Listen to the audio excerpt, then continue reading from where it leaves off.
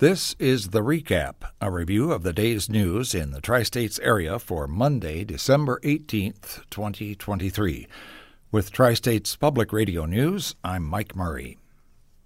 On the heels of serving a free, no-questions-asked Thanksgiving meal, Galesburg's Hope House is gearing up for Christmas dinner, and this time local restaurants are lending a hand. Tri-States Public Radio's Jane Carlson reports. Hope House opened this fall in space provided by First Lutheran Church.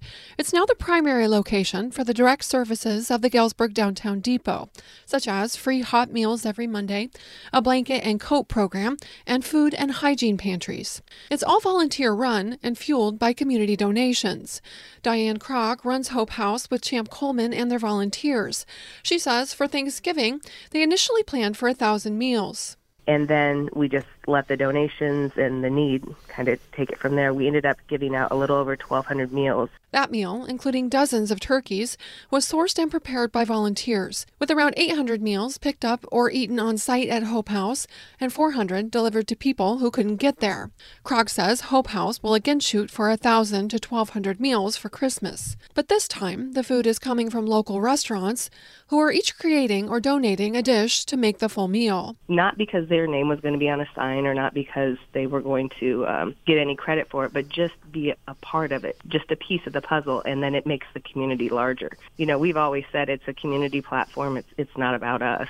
You know, we connect people, and if we can bring people together and make something good, it's amazing to see.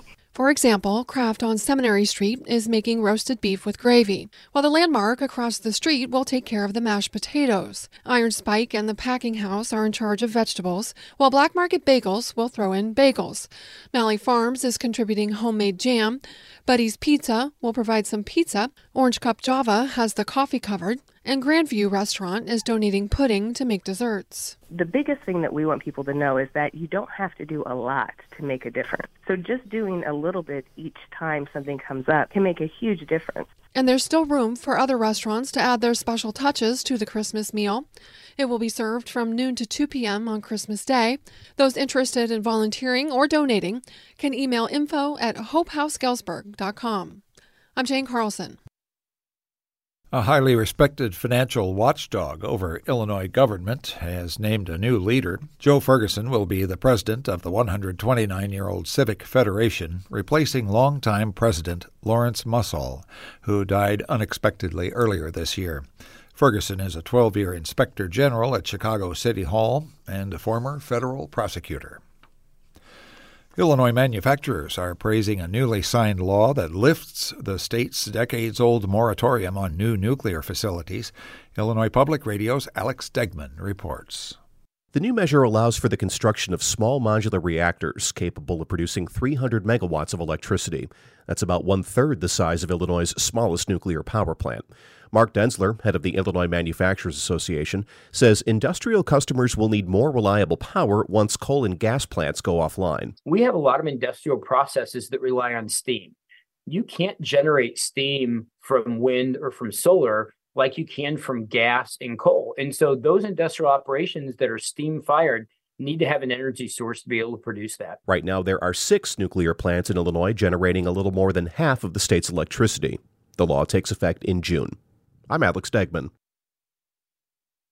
Iowa Senate Democrats are requesting a government oversight meeting to look into the state's nursing homes. Iowa Public Radio's Natalie Krebs reports. Democratic senators say they would like Republicans to call a meeting of the Government Oversight Committee to look into recent reports of abuse and neglect in Iowa's nursing homes.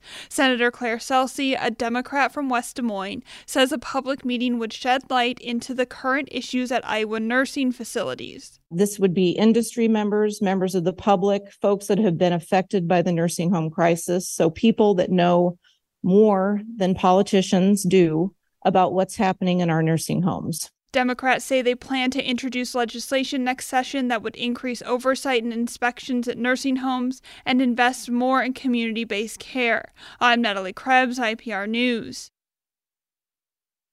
In today's feature, a consulting firm will help Western Illinois University as the school tackles enrollment and financial challenges.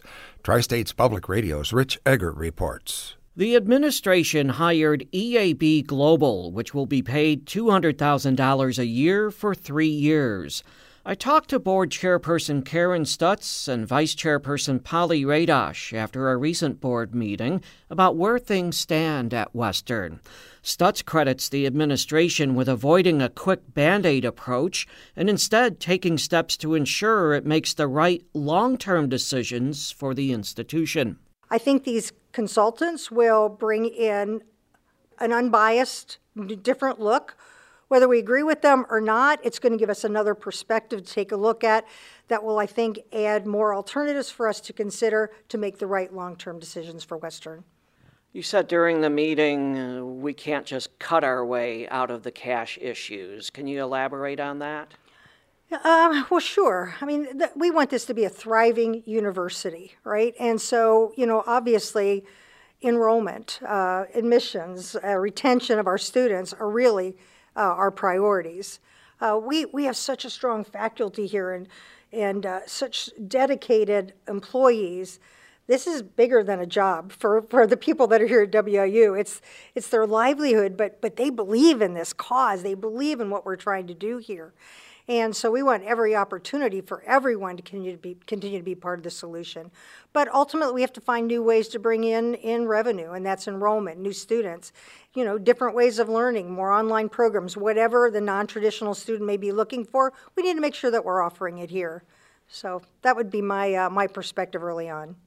I just would add that we have to have the most innovative and forward-looking and most creative approach that we can possibly have in this day and age. And cutting isn't necessarily innovative or progressive in that regard. We can cut, of course we can cut. That's the easy thing to do.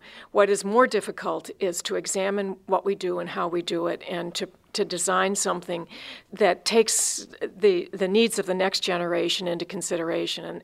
And that's what we're hoping to do. We may end up cutting. We hope it won't be very much.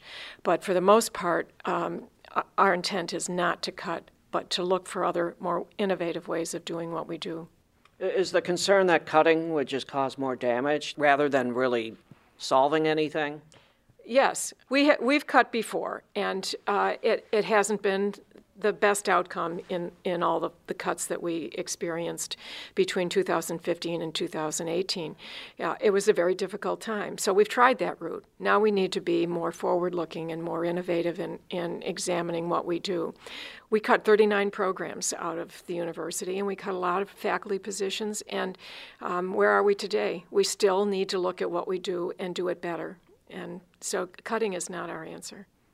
Dr. Radosh is absolutely right. Our focus needs to be on really providing a great educational experience for more students who need to come to Western and experience the great education that I have. And if you talk to a lot of the students who are here today, they will absolutely agree that they're having a phenomenal experience and a phenomenal educational opportunity and foundation here at Western. And what is the cash issue here? What is the extent of, are you facing a deficit? Can I get some details on that? The short answer is yes, we do have a deficit. We're hoping to cut it. We're looking at everything that we do and trying to do it more efficiently. So yes, in the short term we have a deficit. We're trying to overcome it, and we're trying to look at new sources of revenue and new ways of doing what we do that will shorten the time span that we're living with this deficit. Is it a $12 million gap? I feel like I heard that figure before.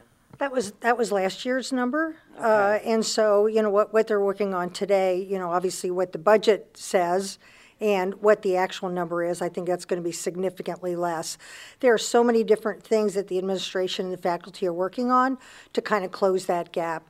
Realistically, when they're looking at their budgets, most departments are working within 75% of that budgeted number. That'll really help close that gap and just give us a longer runway to make the long-term decisions. Karen Stutz is chairperson of the Western Illinois University Board of Trustees. She was joined by Vice Chairperson Polly Radosh. They emphasize that while the board does vote on some matters and helps set the university's direction, it does not run the university's daily operations. They said the university president, his cabinet, and faculty will need to come up with the right solutions. But Stutz and Radosh say the board will ask tough questions, and they believe an upcoming report from the consulting firm will prod them to ask a lot of questions. Rich Egger reporting. In the weather for our listening area for today, it should be sunny with a high in the low 30s.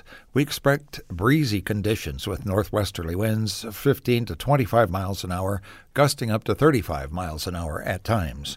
For tonight, it should be clear with a low in the mid-teens. We should have northwest winds at 5 to 15 miles an hour. They will turn southwest after midnight. For TSPR News, I'm Mike Murray. Tri-States Public Radio is part of the NPR network.